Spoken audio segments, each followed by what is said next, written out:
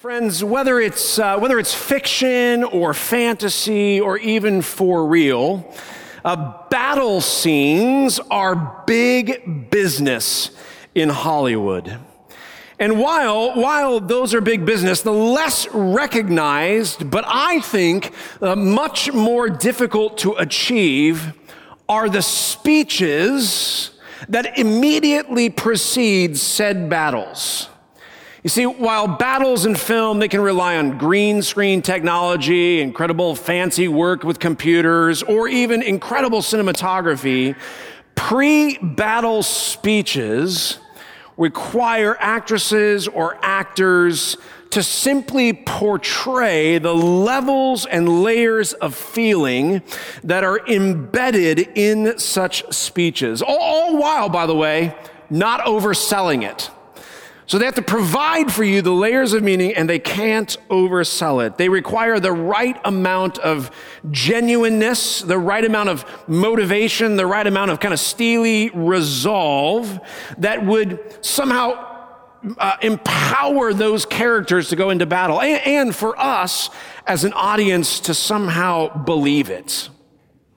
Hey, I just want to say, there was a poll out on HC Community. I was just curious, what are the best pre-battle speeches according to you, Holy Cross? And so thankful for those of you who have answered back. I'm going to give you kind of my top 10. I'm not going to give you all 10, but at least some of the top pre-battle speeches in film that I think really rise to the top. The first one is Herb Brooks's speech in the movie Miracle.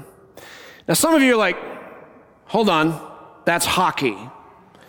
That's true, that is true, but in the Olympics in 1984, that was a big deal, and it was like a small little war on ice. And Coach Brooks's speech before that final hockey game was incredible. The second one is President Whitmore, his speech in the movie Independence Day.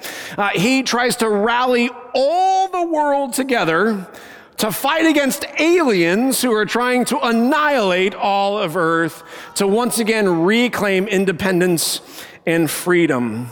There is, of course, Maximus Decimus Meridius, whose speech, kind of at the very beginning of the movie, his speech about simply returning to the family farm and him smelling some dirt is enough to rally his own troops to conquer Germania in that movie called Gladiator. Now, of course, my favorite, this isn't going to come as a shock to most of you, but is Aragorn's speech in The Return of the King as he's at the Black Gates in the lands of Mordor. His speech to rally the last things because they think Frodo is dead is by and large my favorite. Now, special mention, because I feel weird if I don't, is a blue-faced Mel Gibson, who, of course, is fighting for Scottish freedom over and against England. Every one of these speeches instills something into the characters, but also to us as listeners. Each of those speeches instills things like courage and strength, hope and faith. And all of those things, friends, all of those things are required for the battle that lies ahead. Now, friends, we're in week number 3 of our series called Body Image, and we are exploring God's church, his gathering of saints, the faith family. We're trying to understand what it means to be the body of Christ, what it means to be a broken people who are beautifully restored in the gospel, what it means to be fully present with one another. And today we'll continue to explore the hard-fought value that is commitment, even if it means our discomfort. You see, St. Paul, he's wrapping up his letter to sisters and brothers in the church at Ephesus, which we heard Deanne read just moments ago. And those kind of final verses of Ephesians chapter 6, they are Paul's speech. They're his pre-battle speech. And it's a speech not so much directed at individual Christians, though individual Christians have a part to play. This is a speech that is delivered to the body of Christ, to the gathering of saints. It's a speech directed at the broken and yet beautiful family of faith. It is a speech that is directed at you and me in our togetherness. But unlike the speeches of William Wallace or Maximus Meridian or even Aragorn, this speech from Paul is not intended to catapult us into battle, but rather it is a speech that asks us to stand together, committed to one another, even when it means our own discomfort. So let's get to that pre-battle speech. You will need a Bible this morning, paper, digital, doesn't matter, the Bible that you brought, the one that's in the pew. And we're going to go to Ephesians chapter 6, beginning at verse 10. Ephesians chapter 6, beginning at verse 10. So that's in the God Eats Popcorn section of the New Testament, right? Or General Electric Power Company, Galatians, Ephesians, Philippians, Colossians. Some of you are catching up, right? So Ephesians chapter 6, beginning at verse number 10. Now, as you get there, a really, really brief synopsis of Paul's letter to the church at Ephesus. The first half of his letter, the first 3 chapters of the book of Ephesians, is really about the work of Christ to bring us back from the dead. Right? The first half of Ephesians is really about the work of Christ to bring us, humanity, back from the dead. Paul says that we are dead in sin. In chapter 2 of Ephesians, he says it this way, because of his great love for us, God, who is rich in mercy, he made us alive with Christ even when we were dead in our trespasses. It is by grace, St. Paul says, that you have been saved. That sort of wraps up the kind of the theme of the first 3 chapters of Ephesians. Now, the last 3 chapters, the second half of Ephesians, is really about our response to the first half of Ephesians. It's our response to being made alive in Christ. The second part of Ephesians really shows us how we are to live as redeemed sinners, as broken and restored people, both as individuals, but also what it means to be the body of Christ. And so when we get to Ephesians chapter 6, we are in the midst of what it means then to live out this life, and specifically what it means to live out this new life that we have in Christ as the body of Christ. So here we go, verse 10, chapter 6. Remember, just before we get in, remember how you start this sort of pre-battle speech. It'll set the tone for the rest, and truthfully, whether or not people are going to continue to listen to what you have to say. So how does Paul begin? Here he goes. He says, finally, be strong in the Lord and in his mighty power. Yes, right? I mean, at first glance, that's like, yes, all right. Paul is getting there. This is power and might and strength. Like, we can rally behind that. But here's the thing. There's something here we need to catch. There's a subtlety here that I think is hard to grasp kind of in our English translation. So let me give you a slightly different English translation. It says this, finally, be strong in the Lord and in the strength of his might. Clearer? Some of you are like, nope, not at all, Pastor. It sounds the same to me. All right, let me give you one more. Here it is, last translation. Finally, be strengthened by the Lord in the strength of his might. All right, so why all the rigmarole and the words and translations? Great question. Thank you so much for asking. Let me tell you, as St. Paul preps his church for battle, he starts with something that sounds like power, and it sounds like might, and it sounds like strength, but in truth, he is saying subtly to our ears, probably not so subtly to the hearers of his day, he's saying basically, as you go into the battle, you don't have what it takes to win. Like, that rallies the troops, right? Like, hey, you're going to get steamrolled. Let's go. Like, that's what he's saying, subtly to our ears, right? The word be strong in the Lord is really, this is going to be more than you need, but it's a grammar nerd here. So for those of you who love grammar, you're welcome. It is a present passive, which means the strength to win this battle cannot come from within us. We are passive. We are being acted upon. In other words, the strength has to come from somewhere else. So Paul is saying, hey, listen, by the way, as you get ready, you're going to get killed. Awesome. Like, we're in it, right? We're in it. So why this? He's basically saying, listen, you don't have the strength. You're far too weak. The battle's coming, and you're going to lose. But here's the thing, church, and this is worth writing down or underlining or highlighting or putting into your phone, however you want to think about it. This is key.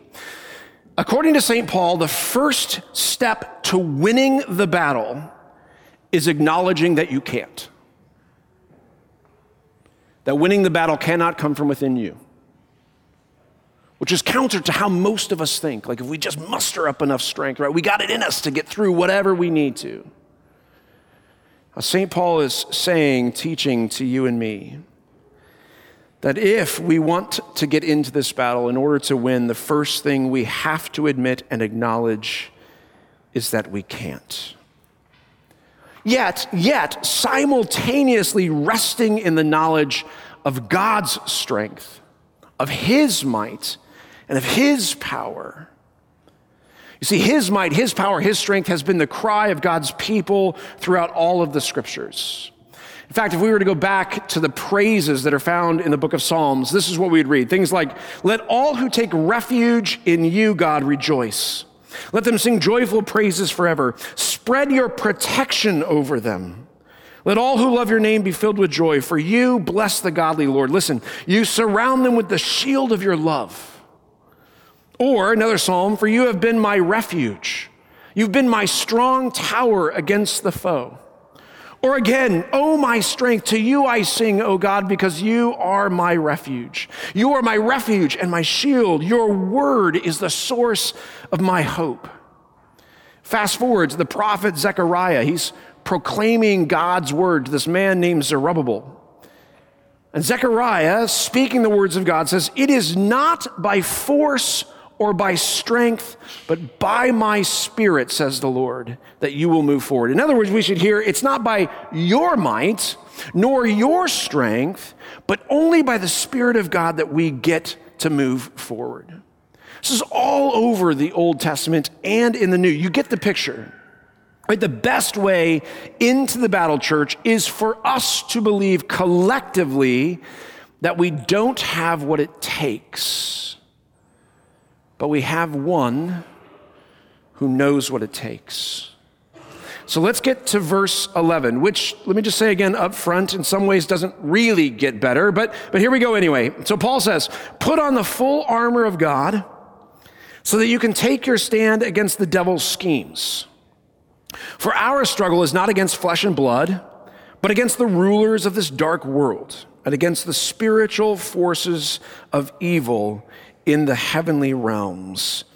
Keep going, verse 13. Put on the full armor of God so when the day of evil comes, you'll be able to stand your ground. And after you've done everything, to stand firm then. Now, there's a couple things I want us to pick up as Paul continues in his speech. Number one, St. Paul is in no doubt, nor should we be, by the way, that there is a very real battle happening presently. A spiritual battle that is presently happening. And the battleground of this particular battle is the mind and the body and the heart of every human being. You see, not only is the enemy of God trying to steal your heart and your life away from Jesus, but the enemy of God is also trying to steal the hearts of your kids and of your parents and of your spouses and of your friends and of your colleagues and of your neighbors. See, the enemy of God is driven to take ground. And that ground is the heart, mind, and body of every single person. There is no doubt in St. Paul's mind, nor should there be in ours, that there is a very real spiritual battle happening presently. Second thing we need to pick up is we need to adorn ourselves in the battle armor of God so that we can stand. Do you notice the number of times that Paul says stand?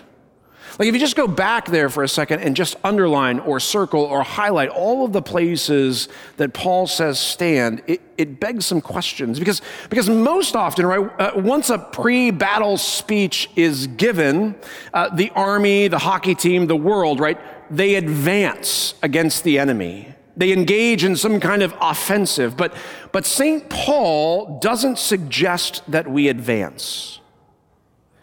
St. Paul doesn't suggest that we should go on the offensive. No, St. Paul's suggestion is that we just stand there. Just stand. Don't move. Just stand there. Again, like if I'm ranking this on the best kind of pre-battle speeches, I honestly don't yet know how to rank this bad boy. But now, quick word here, just hang on, quick word. A word about the battle armor in which we adorn ourselves, or which we are adorned. St. Paul, I think, is drawing this imagery from two different sources. First, we should remember that St. Paul is writing the book of Ephesians from prison. He is seeing, as he writes this, and has seen, no doubt, 1 or 2 or 40 Roman soldiers. And Roman soldiers fit for battle are a force to be reckoned with, right? They come complete with shield and helmet and sword and breastplate. That is true. But beyond just the Roman soldier imagery, the images that Paul draws to mind actually comes out of the ancient word of God's people, specifically through the prophet Isaiah. Now, Isaiah in chapter 11, the prophet is sort of giving promise to the coming Messiah, the one who is going to conquer, the one who is going to win the battle. So in Isaiah 11, this is how Isaiah says it. He says, he, that is the Messiah, the one coming, he will give justice to the poor, and he'll make fair decisions for the exploited. Now listen, the earth will shake at the force of his word, and one breath from his mouth will destroy the wicked. He will wear righteousness like a belt, and truth will be his undergarment. You see, that sounds like a soldier who's going to make an offensive, who's going to advance in the battle. Again, Isaiah chapter 59, Isaiah prophesies that the Messiah he will put on righteousness as a breastplate.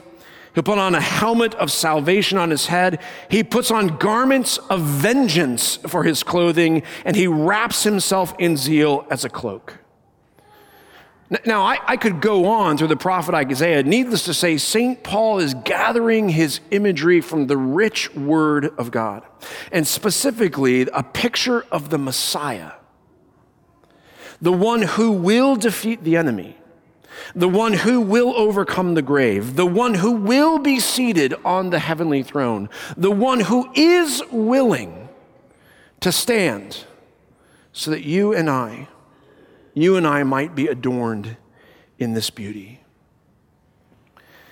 You see, friends, the reality is here. Paul needs us to see that as the body of Christ, and because Christ is the head of this body, you and I have nothing in ourselves to win the battle. But because we are the body of Christ, and because Christ is the head, you and I are adorned with the same armor as the Messiah. You and I have righteousness like a breastplate, and a helmet of salvation, and a sword, which is the word of God.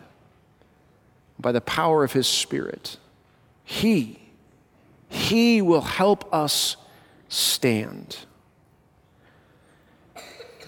Friends, it's interesting, actually, that Rome, as we think about her conquering of most of the worlds, Most scholars and historians agree that Rome conquered the world not by their ability to advance, but simply by their ability to stand, to wait it out. Made famous in the Roman military was the Roman shield wall. It looks like this. It's soldiers coming together, committed to standing together shoulder to shoulder, using the armor that they have been adorned with to simply stand. This, historians and scholars tell us, is how Rome conquered the world. Not by their advancement, but by their ability to stand.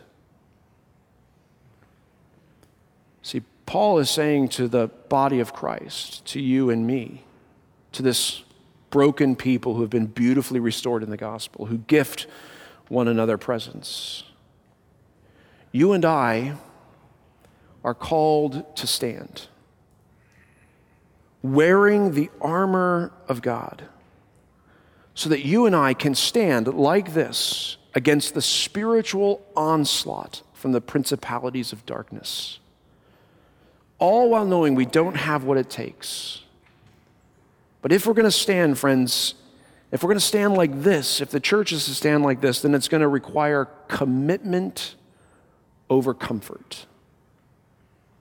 See, the reality is, if one of those soldiers decided that their comfort was more important than their commitment, the whole group becomes vulnerable. If one of those people decides, I'm out, I ain't going to risk it, the whole group becomes vulnerable. To stand together in the battle is to allow commitment one to another to trump our comfort. Now, friends, we go into this battle standing with the armor of God, committed one to another. And in sort of a parting word, Paul says to you and me, pray in the Spirit on all occasions, with all kinds of prayers and requests. With this in mind, be alert, stay aware, and keep on praying. Part of the way we are committed to one another is to pray for one another. And I'd love to tell you that my life in Christ and my spiritual maturity has made sure that I've prayed all the times that I said I would. But I got to be honest. There have been plenty of times where my own comfort trumps my commitment to pray. There have been plenty of people who have asked me to pray for them, and I'd say things like, absolutely, I'll make sure to do that. But I've never returned to it. Because I was, tired or busy or hungry. And so my own comfort trumps my commitment to you, to God's people. But I suspect that I'm not the only person for whom this is true. So we're called to stand in it together, to pray for one another, to be committed over our comfort. And truth be told, I don't do it perfectly.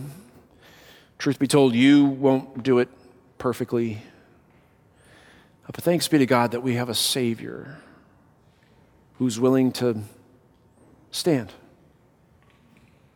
who's willing to hang, to forgo his own comfort, stretch on the wood of Calvary, to forgo his own comfort, to be committed to the plan of the Father, so that you and I, dead in our trespasses, might be raised to new life. Jesus gets it right all the time. My friends, we are adorned in him if we are raised in him.